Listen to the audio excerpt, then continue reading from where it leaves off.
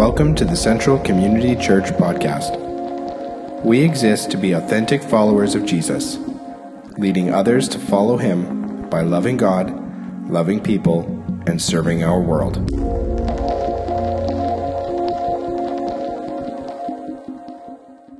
Well, greetings, Central. As you know, this past Sunday we canceled our services due to a snow day, but we still wanted you to hear God's Word as we've been going through our series, our Advent series this season. And so here I am in our Chilliwack campus recording this for you so you can watch in the comfort of your home in front of your computer or TV. So just wanted to start by saying I bet that a lot of you have already received Christmas cards this year. I know we've received probably, a good dozen cards already this year, and it's just a form at Christmas of communication, whereas we would normally use a text message or Facebook or an email. This time of the year, it seems like an old school letter or Christmas card is the way to communicate. Now, I don't know if this has ever happened to you, but have you ever had someone give you a message, or you've received a message or a card from someone that left you kind of scratching your head, wondering, what was that all about? Like, why did they say that in their email, in their card, in their message to me? This happened actually to me quite recently. Mid-November, I got a text message which said, in part, "If memory serves me correctly, I think that you have a birthday coming up." Followed by a little emoji, a little icon of a dog. And I thought, boy, that's weird. Like, what does he mean by that? Is he trying to say that, I'm an old dog? My birthday isn't until January, it's only November, but, better early greetings than late greetings. So I replied in my text message in part the next day. I had to think about it a little while because I was kind of confused. I said, well, my birthday's in January, which will be here in no time, given the current pace of life. To which he replied, I guess I meant you as in plural. Isn't it your dog's birthday? And sure enough, the day that he replied to me was the next day. November 17th was our dog's birthday, which was kind of shocking that a friend would remember that, because I certainly didn't. Frankly, I didn't really care a whole lot. But then all of a sudden the message made sense, that little part in there about the dog was included in the message. I just didn't clue in before that. And Matthew's message to us in the Bible, God's message really, penned by Matthew, might invoke the same response. What is that all about? Why would Matthew include that in his opening message to us in the book of Matthew? When Matthew includes in the genealogy of Jesus Ruth, Bathsheba, Rahab, Tamar, Mary is understandable, of course. She is Jesus' mother after all. It might leave us thinking, if you're anything like me, kind of scratching your head going, why did Matthew do that? Why would he include all of that in a genealogy? Because some things in the genealogy of Jesus Christ were included that should have been left out, and we're going to see later that some things were left out that should have been included. And so to include women was unheard of in a patriarchal society. To include Gentiles, two of these women for sure were Gentiles, possibly all four, was a definite no-no in a Jewish culture. To include Gentile women of questionable character, which several of these were, is just unimaginable in the male Jewish mind. And yet Matthew does all three. And so it leaves us scratching our head going, why? Why does Matthew do that? So let's look, first of all, at the genealogy of Jesus Christ in Matthew. And I'm going to read a few of those verses as we've been doing weekly. And then we're going to look at one of the 5 women, which is the title of our Advent series this morning, just one of these. So the book of the genealogy of Jesus Christ, the son of David, the son of Abraham. Abraham was the father of Isaac, Isaac the father of Jacob, Jacob the father of Judah and his brothers, Judah the father of Perez, and Zerah by Tamar, Perez the father of Hezron, Hezron the father of Ram, Ram the father of Amminadab, Amminadab the father of Nahshon, Nahshon the father of Salmon, Salmon the father of Boaz by Rahab, and Boaz the father of Obed by Ruth, and Obed the father of Jesse, Jesse the father of David the king. And David was the father of Solomon by the wife of Uriah. Then let's skip down to verse 16, and it says, And Jacob the father of Joseph, the husband of Mary, of whom Jesus was born, who was called the Christ. So all the generations from Abraham to David were 14 generations, and from David to the deportation to Babylon, 14 generations, and from the deportation to Babylon to the Christ, 14 generations. So this morning we are going to be looking at the great-grandparents. We're going to study a little bit the great-grandparents of King David himself, who was important in the lineage of Jesus, as was Abraham. Abraham to David to the Christ, 14, 14, and 14. And so today we're going to look at the great-grandparents, one who was the son of a prostitute, the other his wife, who was a foreign woman from a cursed nation. We are, of course, talking about Boaz and his wife, Ruth.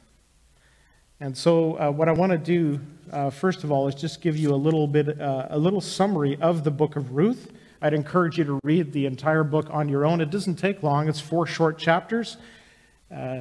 In the Old Testament, Genesis, Exodus, Leviticus, Numbers, Deuteronomy, Judges, Joshua, Judges, then the book of Ruth. So let me paraphrase the book of Ruth. Don't have time to read it all, but it goes like this. So in chapter 1, we see a couple. Their names are Elimelech and Naomi, and they, because of a famine in their land, moved from Bethlehem in Judah. Note Bethlehem in Judah. It's important in the Christmas story. They moved from Bethlehem to the land of Moab, which is a neighboring country to Israel, where there is grain available. And so they go with their 2 sons, and they settle in the land. Now, these 2 sons grew up, married Moabite women, 2 women from the land of Moab. Their names are Orpah and Ruth. What happens is they stay in this country for 10 years, and in the meantime, all 3 men in the family die. Elimelech passes away, so Naomi becomes a widow. And then the 2 sons-in-law pass away, leaving Orpah and Ruth as widows. So now we have 3 women who are left all by themselves without any men to protect them or to provide for them in any way. And so Ruth says, there's nothing left for me in this land. She heard now that God had blessed Israel again and that the land was producing, and so she said, I'm going to go back to my parcel of land that Elimelech has left me. And so she said to her daughters-in-law, who are Moabite women, she said, why don't you 2 stay here? It's not right that you would come with me and have to live as widows. Now you're going to be foreigners in a land, and it's going to be tough for all of us. So why don't you just make it tough for me, and you stay in Moab and remarry, have a life. But these 2 sisters-in-law loved their mother-in-law so much that they wept with her and said, no, we don't want to go back. And she pleaded with them again, just go. And so Orpah stayed, but Ruth refused. And so Ruth joined Naomi on the trek back to Bethlehem. That's chapter 1. Ruth chapter 2, these 2 women find themselves alone on the parcel of land, family land, with no one to provide for them. So the only option was for Ruth, who was young still, to go glean in neighboring fields to try to get some of the harvest. They'd gone back at harvest time just to get some of the gleanings of barley so that they could have flour to make bread for themselves. And so Ruth goes out into the fields, and she meets a man named Boaz, who happened to be that field's owner. And Boaz, it turns out, was a close relative of Ruth's father-in-law, Elimelech. And when Boaz found out that Ruth and Naomi had come back, he was gracious, very gracious to Ruth, and actually told his workers to leave some extra grain to pull some of the stalks out of the sheaves that they were building and just leave them lying there for her, not to make her feel embarrassed, but just leave them so she can pick up extra grain. And he was very generous and gracious to her. And he provided for her, and he also protected her from guys working out in the field who had impure motives towards the young women who were there harvesting. And so he protected to make sure that she wouldn't get defiled or raped or whatever. And so she comes home with all of this grain on a regular basis, and Naomi is ecstatic that they're being provided for, but she's extra excited that it happens to be a close relative who is providing, because that means there could possibly be a future for them. So in chapter 3, Naomi devises a bit of a plan, and she says to Naomi, "Go to the threshing floor tonight, and what I want you to do is lay down at Boaz's feet while he's sleeping. And in the middle of the night, uncover his feet, take his blanket and pull it back just to uncover his feet and lay there. And he'll wake up, and you just tell him that you're his relative, and he will know what to do." And so what happens is, sure enough, Boaz wakes up in the middle of the night, his feet get cold, and he says to, Naomi says to him, "Would you spread your wings over me?" That's another word for the edges of your garment. "Will you take the edges of your garment and spread them over me, because you are a redeemer?" It's the word she uses, "You're a redeemer." And he said, "Yes, I am. I'm a next of kin who can redeem you, but there is one closer. So go back to your mother before," and he says, "I don't want anyone to know that a woman was here at night." So he says, "Take your garment and open the edges of your cloak, and I want to fill it with grain, so it looks like you've been here for a purpose. So go back to your mom with this grain, and just wait for me to tell you what's going to happen, because I'm going to go talk to a relative who is even closer than me, who has the legal right to redeem you."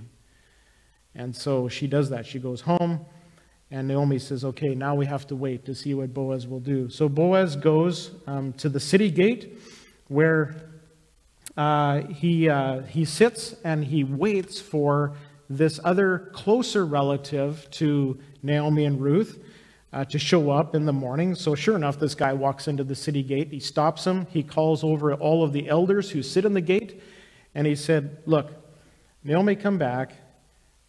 She's got her daughter-in-law, Ruth, with her, and they want us to buy the land so that they have a future.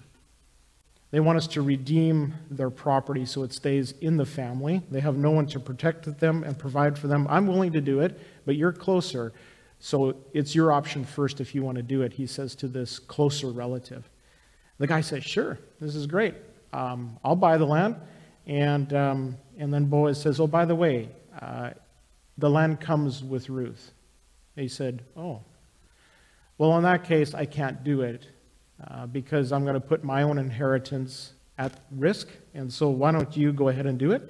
And Boaz says, "Absolutely." And he takes off his sandal, which was a sign of a legal transaction, hands it to this other fellow, has the elders of the city witness it. They go on their way.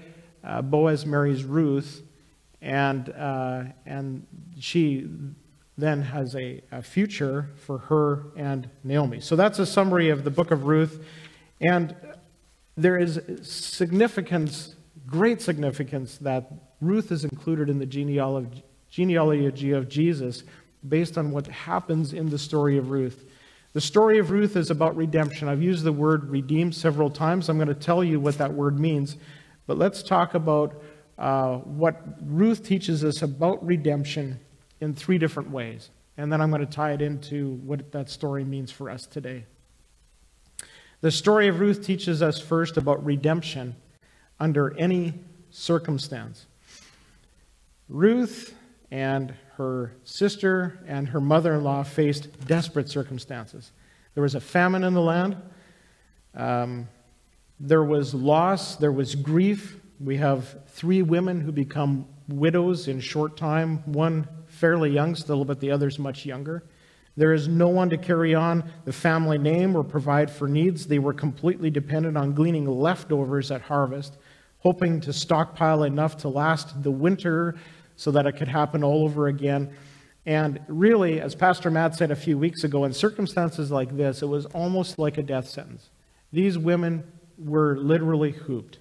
And as a result, Naomi became very bitter when her husband died and when her 2 sons died, because she knew the incredibly tough future that was ahead of them due to their circumstances. I want you to hear Naomi's heart and how this impacted her and her 2 daughters-in-law at that time.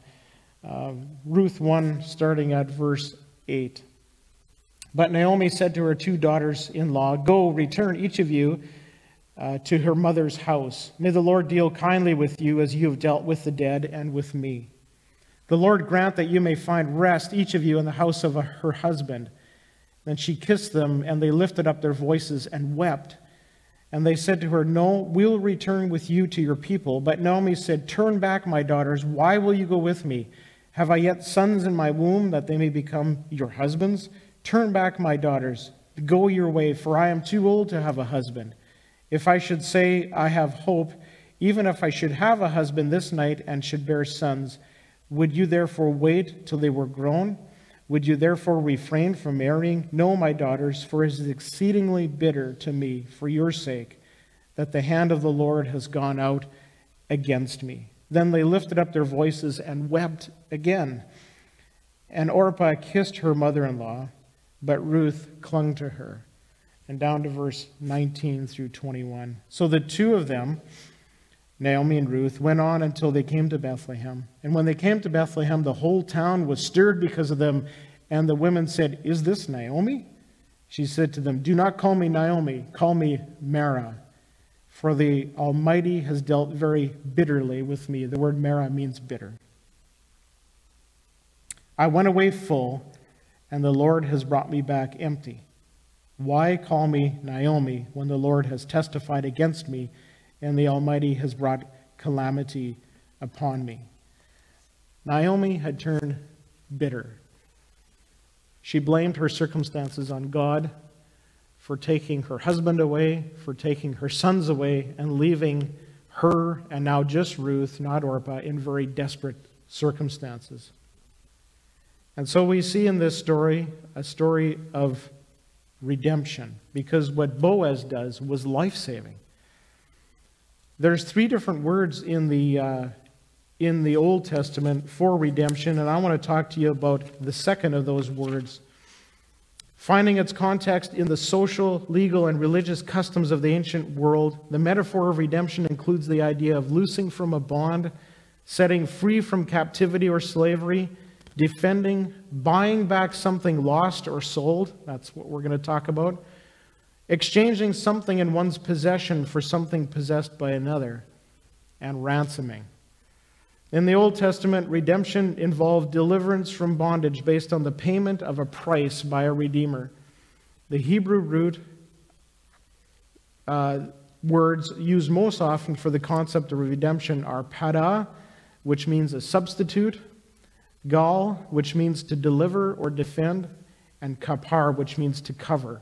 And I wish we had time to talk about all 3, but I want to explore a little bit that second word, which is the word here that's used in Ruth. It's the word gal, which means to deliver and to defend. The verb gal is a legal term for deliverance of some person, property, or right to which one had previous claim through family relation or possession. Goel, the participle of gal, is the term for the person who performs the duties of a redeemer. This term is found 18 times in the Old Testament, 13 of them in Isaiah. Isaiah is the main prophetic book which points to Jesus Christ, by the way. It was the duty of a man's redeemer, usually his next of kin, to buy back the freedom that he had lost, usually through debt. An example of such redemption is found in Leviticus 25, where an Israelite who has had to sell himself into slavery because of poverty may be redeemed by a kinsman or by himself. Property sold under similar circumstances likewise could be redeemed, thus keeping it within the family. But what if there's no longer any men left? So here in the book of Ruth, we see that had it not been for Boaz, who was a close kinsman of Naomi's husband Elimelech, he was Naomi's kinsman redeemer. If it hadn't been for him, she and Ruth, remember Orpah stayed in Moab, she and Ruth, both widows with no men in their lives, no husbands, no sons, to provide their daily needs, were faced with the inevitable forced sale of Elimelech's portion of the family land, eliminating and ending not only the possibility of passing down that land as an inheritance to the next generation, but eliminating their only source and their only hope of potential income, subjecting these women to a miserable, destitute life. So what Boaz did in these circumstances was incredible. It was miraculous. It redeemed them.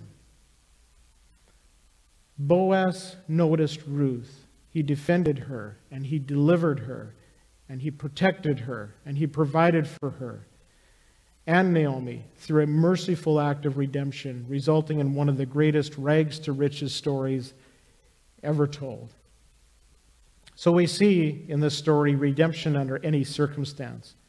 We also see redemption in any culture.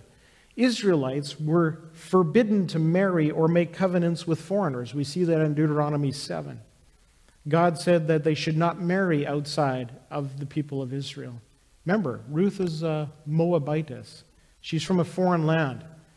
Not just any foreign land, but the Moabites were a cursed people by God. If you explore the history, which I would encourage you to do, explore the history between Israel and Moab, you will see a very ugly and a very dark history.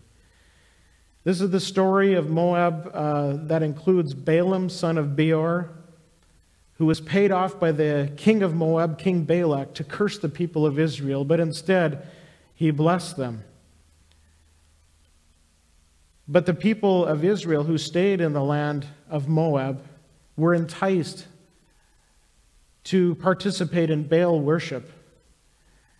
And they participated in the cult of Baal Peor, in extreme forms of idolatry, child human sacrifice, and prostitution. They prostituted themselves with the Moabite women and the gods that they worshipped.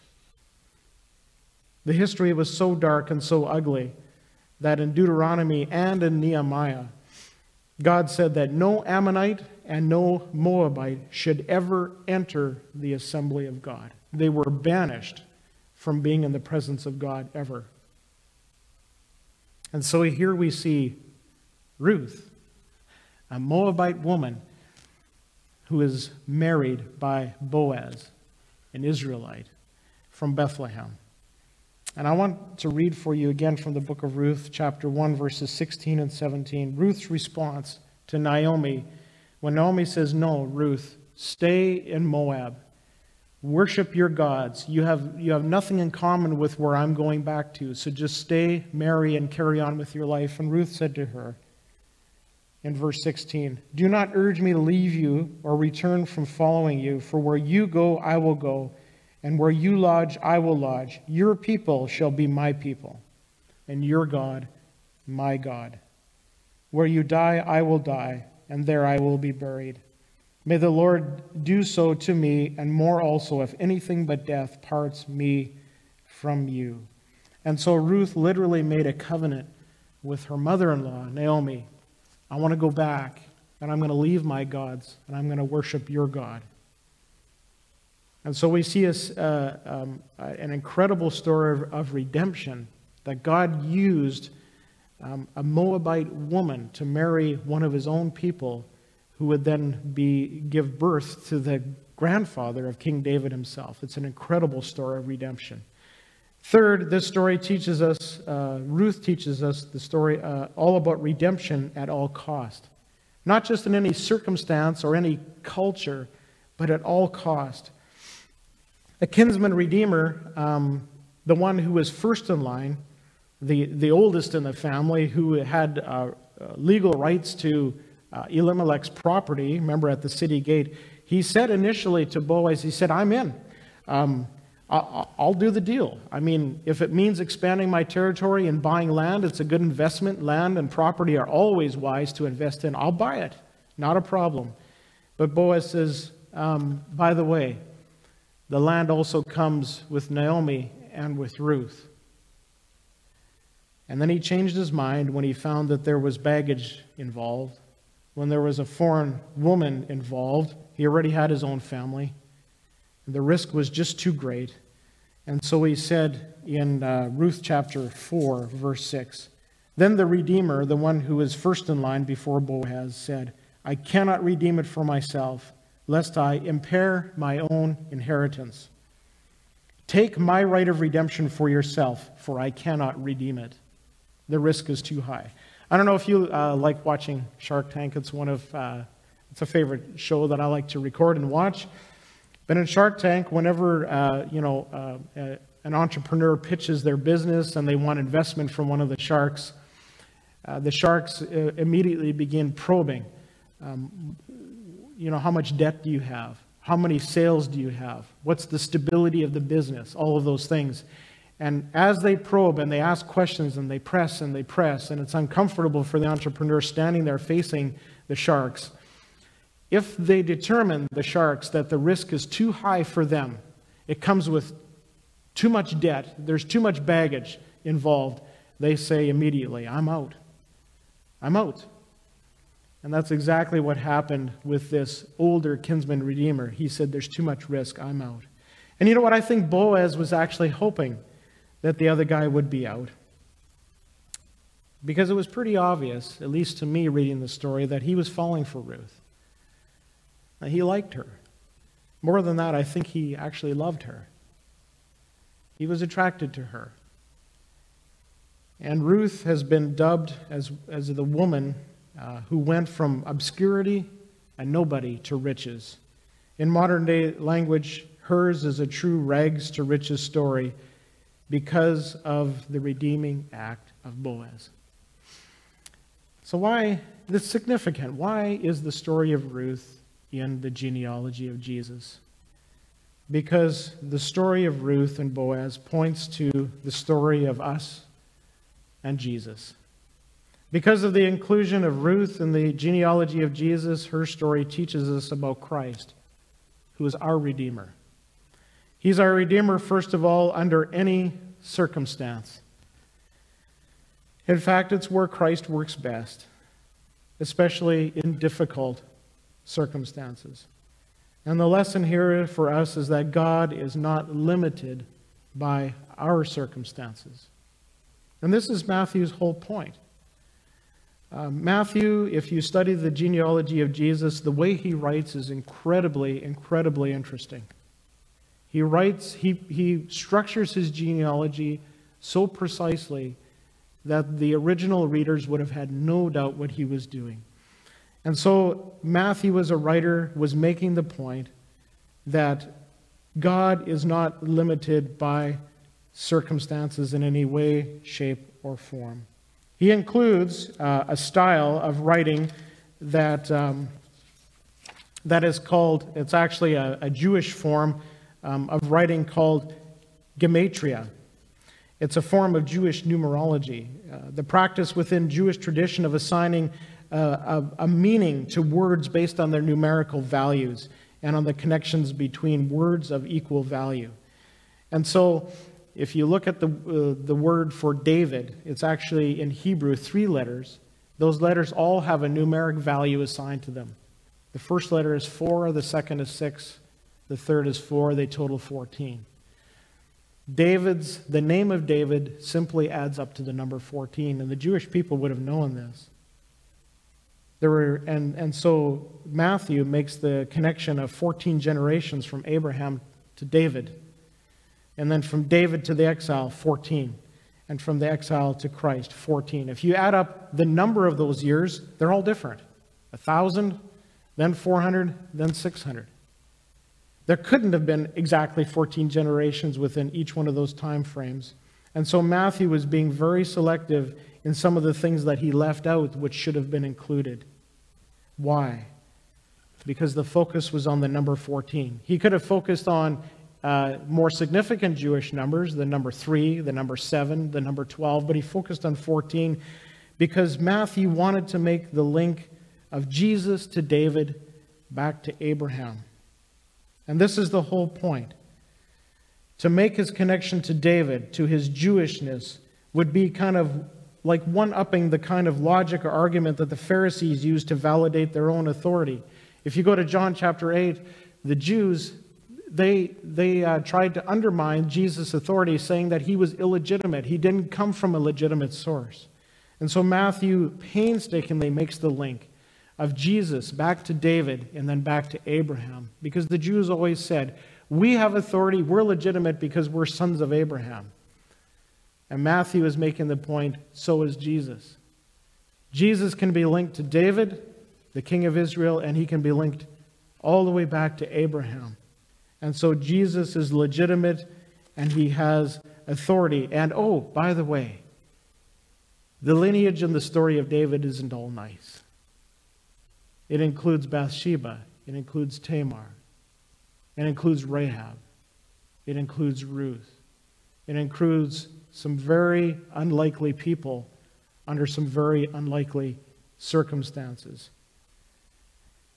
So Matthew is very deliberate in the way he structures the genealogy, but you also have to consider Matthew, the person himself.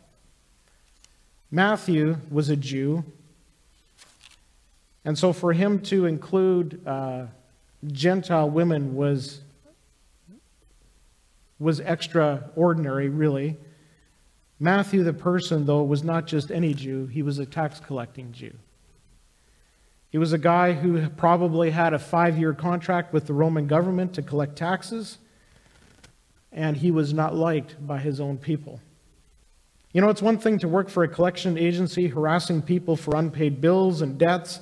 It's quite another to do work for a collection agency called the government, harassing people for taxes and back taxes that they didn't pay.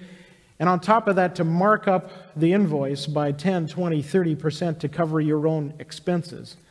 These guys were despised. In fact, there were 2 levels of scum in Jesus' day. The sinners, prostitutes and the like, adulterers and prostitutes and thieves and murderers. And then there were the tax collectors. They had a category all on their own. And in fact, they were below the sinners. They were the lowest of the low, resulting in the lens through which Matthew viewed the world. He viewed people, and he viewed Christ's work in the world and Christ's work in people. So Matthew, writing to a Jewish audience, making the link to David and Abraham, talking about 5 prophecies of Scripture fulfilled in chapters 1 and 2, talking about 5 laws, Jewish laws that were kept by Jesus in chapter 5, makes the point that redemption is all about what Jesus can do in the middle of our circumstances. Look at where he was. Look at where Jesus came from. And what about you today? What are your circumstances?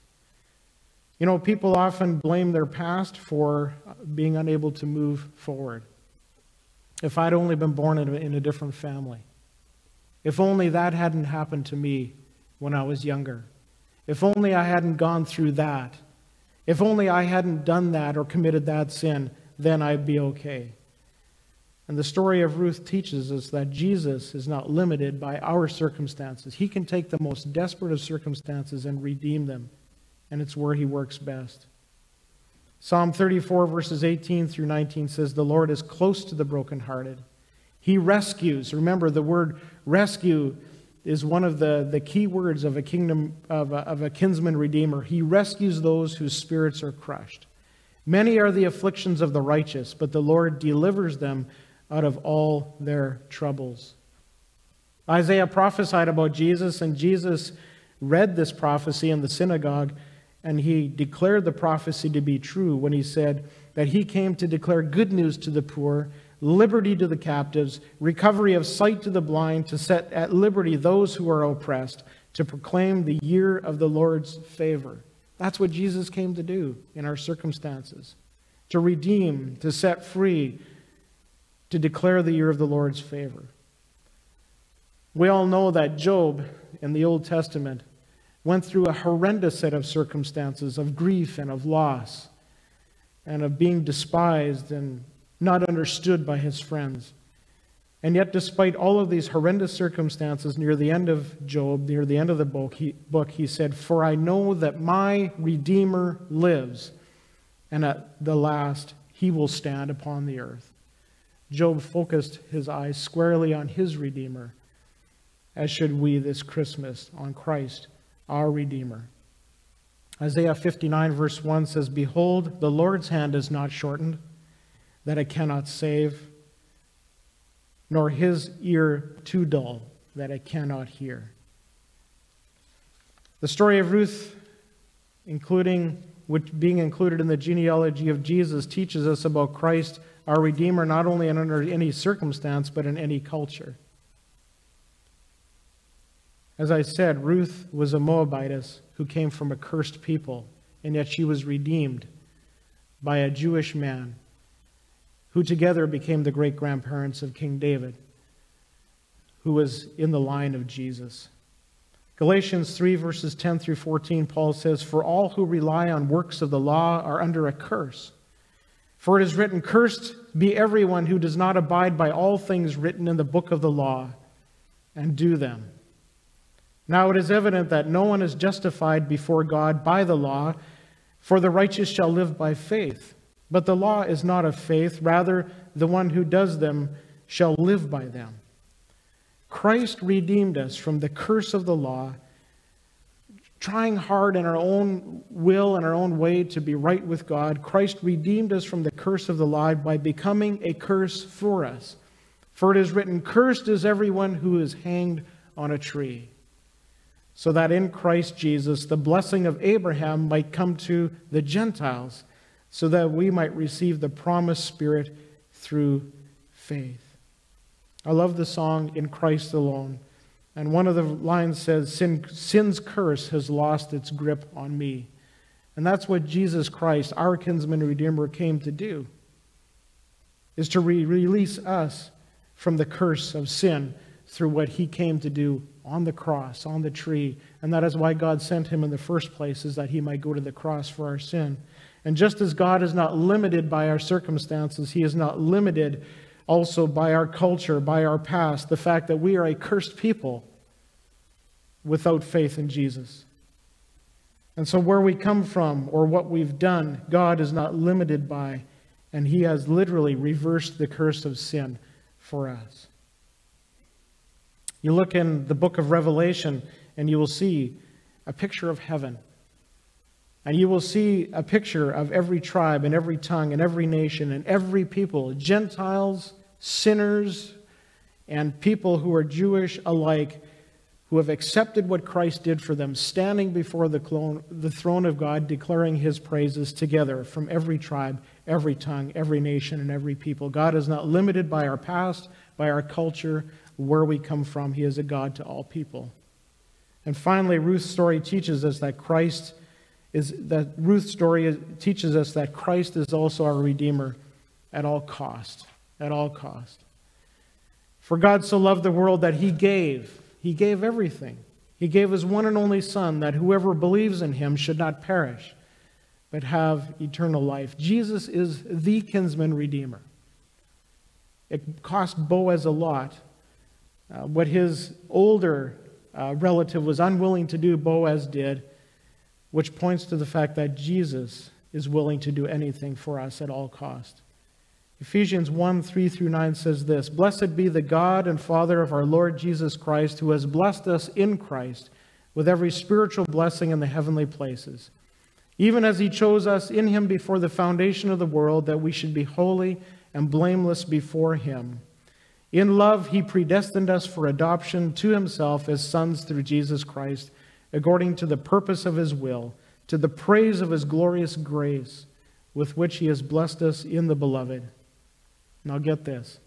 "In him we have redemption through his blood, the forgiveness of our trespasses according to the riches of his grace, which he lavished upon us in all wisdom and insight, making known to us the mystery of his will according to his purpose, which he set forth in Christ.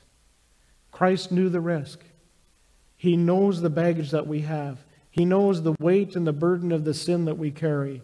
And yet he redeemed us through his blood according to the riches of his grace. He emptied himself, as Paul wrote in Philippians. He literally emptied himself of all of his rights and privileges of heaven, and then he emptied himself literally of his blood, that we might be redeemed at all cost, the cost of his very life. And so just as God is not limited by our circumstances or by our past, he is certainly also not limited by our sin. Sin has a price, and Jesus Christ paid that price. 2 Corinthians 8 verse 9 says, "For you know the grace of our Lord Jesus Christ, that though he was rich, yet for your sake became poor, so that you by his poverty might be made rich." And that's the story of Christmas.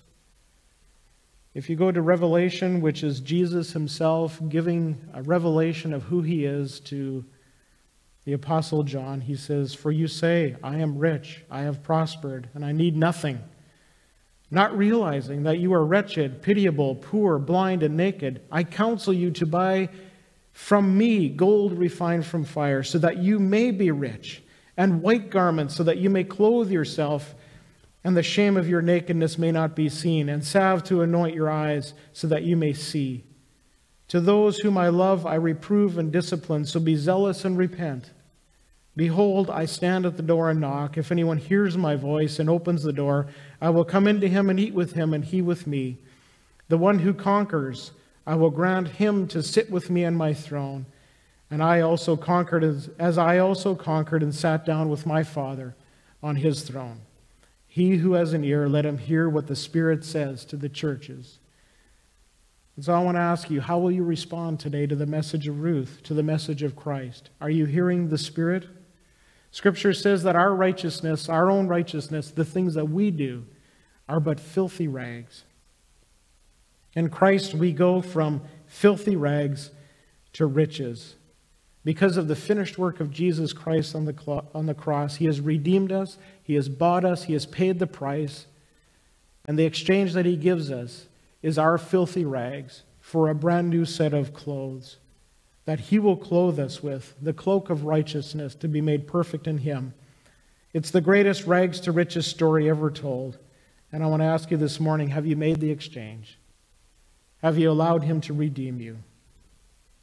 Ephesians chapter 2, "But God, being rich in mercy because of his great love for us, with which he loved us, even when we were dead in our transgressions, made us alive together with Christ. By grace you have been saved, and raised us up with him and seated us with him in the heavenly places in Christ Jesus, so that in the coming ages he might show the immeasurable riches of his grace and kindness toward us in Christ Jesus." The immeasurable riches of his grace and kindness. It's the story of Boaz and Ruth, which is now the story of Christ. By grace you have been saved through faith. There is nothing you did to earn this.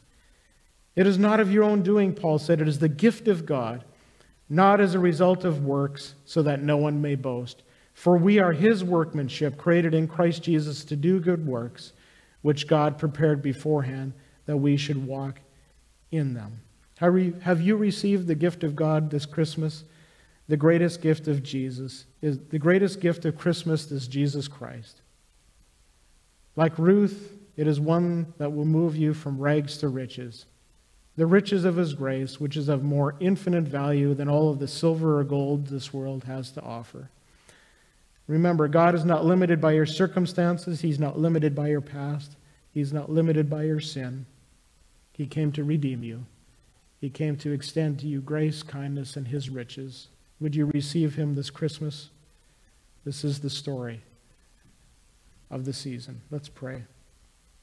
Father, I want to thank you for the story of Ruth. I want to thank you that Matthew included Ruth and Boaz in the genealogy of Jesus Christ, which points us to your great love and kindness to us, and the fact that you, Lord, redeemed us. Just as Boaz had mercy on Naomi and Ruth and literally bought them and married Ruth. So, Lord, you have, at great cost to yourself, at all cost, you emptied yourself.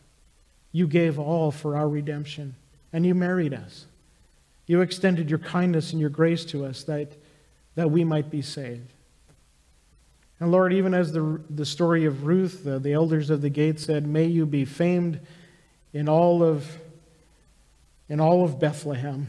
So, Lord, the story of Ruth and Naomi points us to your fame, Lord Jesus, that you were born in Bethlehem, in a cradle, that you might redeem us, that you might set us free, that you might buy us with your blood. And so, Lord, we give ourselves to you. We just simply say yes to the gift of Jesus this Christmas, the gift of God. This is not of our doing. It is by grace that we have been saved, that we may not boast. And we say thank you. We say thank you for the gift of Jesus. For we pray it in his name. Amen.